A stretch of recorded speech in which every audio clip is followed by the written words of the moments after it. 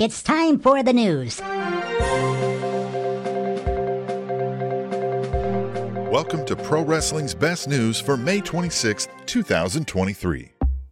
AEW CEO Tony Khan spoke on AEW's Double or Nothing media call yesterday, where he provided details on many topics, including the new AEW Collision deal with Warner Bros. Discovery. Khan confirmed that production of the new weekly series does not include an extension of the length of their existing deal with the network. Rather, it is just a deal to produce additional content during the same period of their existing contract. You can read more on this story at eWrestlingNews.com.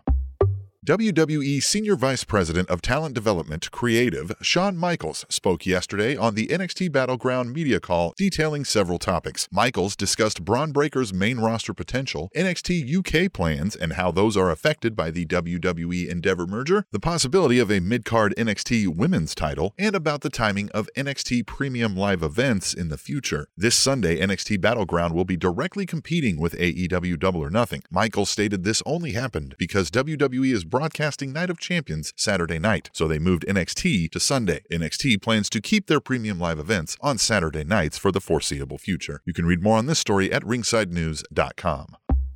Randy Orton will return to WWE action this calendar year, according to Ringside News yesterday. Ringside News spoke with WWE yesterday while attempting to address a rumor that Orton suffered a heart attack recently, a rumor that WWE denied, saying Orton's absence is strictly due to his back fusion surgery recovery. The WWE source confirmed that a return date is planned for Randy Orton sometime this calendar year, but is expected to be past the summer at the earliest. You can read more on this story at ringsidenews.com.